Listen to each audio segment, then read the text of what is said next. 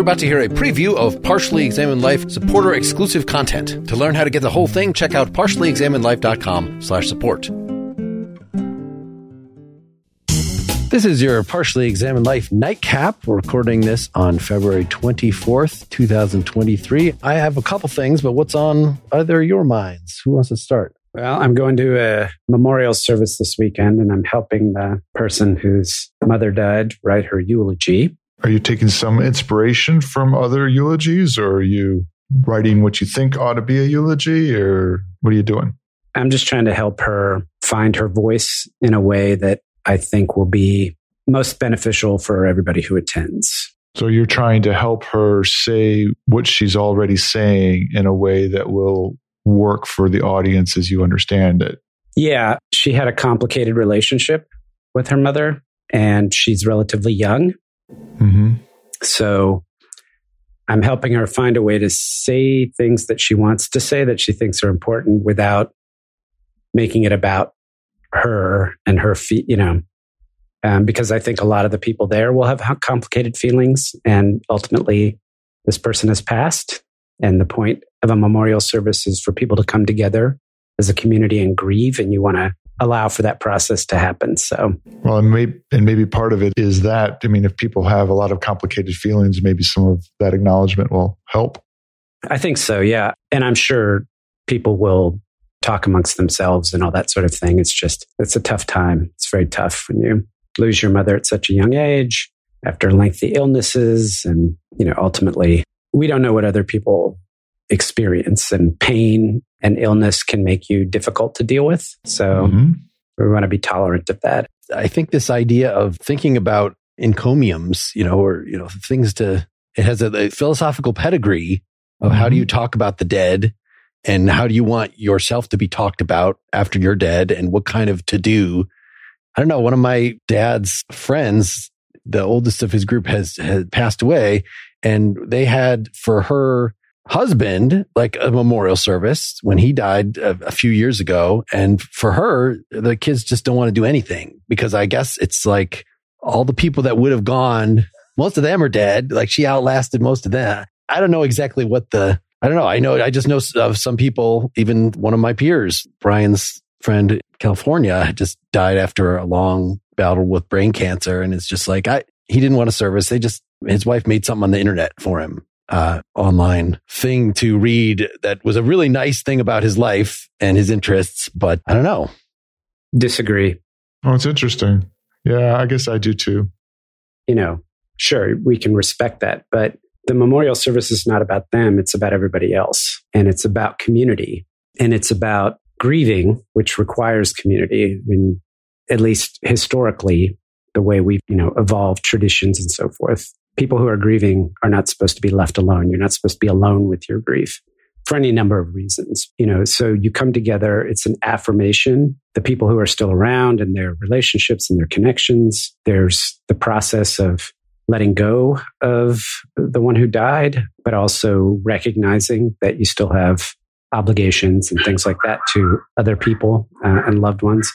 So I'm actually really bought into the concept of ritual around this particular human practice. I think we've kind of lost sight of it, and we've lost sight of the meaning and the importance of it. I very much like what we do in the Jewish tradition. They have a period when somebody dies. You don't bury them immediately. There's a waiting period. And during that waiting period, the family or the close relatives do something called sitting Shiva, which means they're supposed to stay at home for 7 days.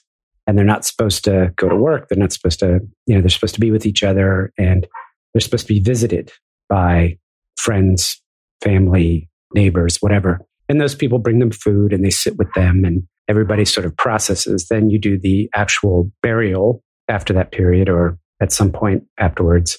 And there's a process and a ritual around that. Everybody throws, a scoop of dirt on the grave, and there's, a whole formal procession around that. And then if you're a spouse, you have a year where you're not supposed to get remarried or anything like that. But then after that year period, it's supposed to be like, okay, it's over, get on with your life. So, you don't have a prolonged, oh, woe is me. After that person died, I couldn't move on with my life. And I'm not saying that this is just one ritual. I think the ritual of burial, the ritual of memorial services is really critical. And I feel like we've lost it. And I've been to a few in my life, and I've seen ones where the love poured out.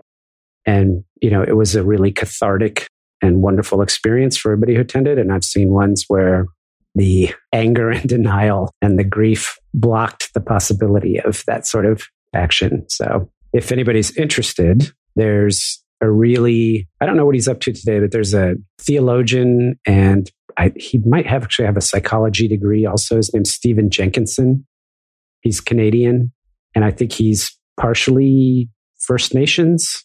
And he did a documentary many years ago called Grief Walker. And this was kind of his theme, and it follows him as he basically goes through kind of a hospice process with a few people and talking about this very thing and our disconnection from that process and why it's so important. A very wise man. You make me think not just about eulogies and the rituals and habits regarding when someone dies, but also the process of dying itself. When I think about hospice, and you mentioned going to, sitting Shiva and going to visit the family or the loved ones, people grieving the death of their loved one in the Jewish tradition. It also makes me think of just the process of going to visit people who are dying, or who are in the ends of their lives. One of my uncles died of pancreatic cancer over quite a significant amount of time, and I went to visit him several times. He, in the waning months of his life, my mom with her sister tended to him for the last 6 or 8 weeks of his life. There was something really just a good thing to acknowledge, just to show up. And what I found was what he wanted to do, what he was happy to do, was just talk about what everybody's doing. And he was always grateful for that. Also trusting that I think it's inevitable. You wonder, am I disrupting them in some way or whatever? And you would call up and find out does he want to see anybody? And it was either yes or no. And it wasn't personal. It was like, I'm up for it or I'm not. Same thing was true of another one of my uncles in this respect. And it was really worth it to make the trip to go see them. Totally. You make a really good point, Dylan, around just being present. My wife and I are known for being great in a crisis. And when we have somebody there's a medical emergency or whatever the case may be, what I see when people are going through these kinds of circumstances, the common reaction of well-intentioned people is to say, praying for you, let me know if I can do anything.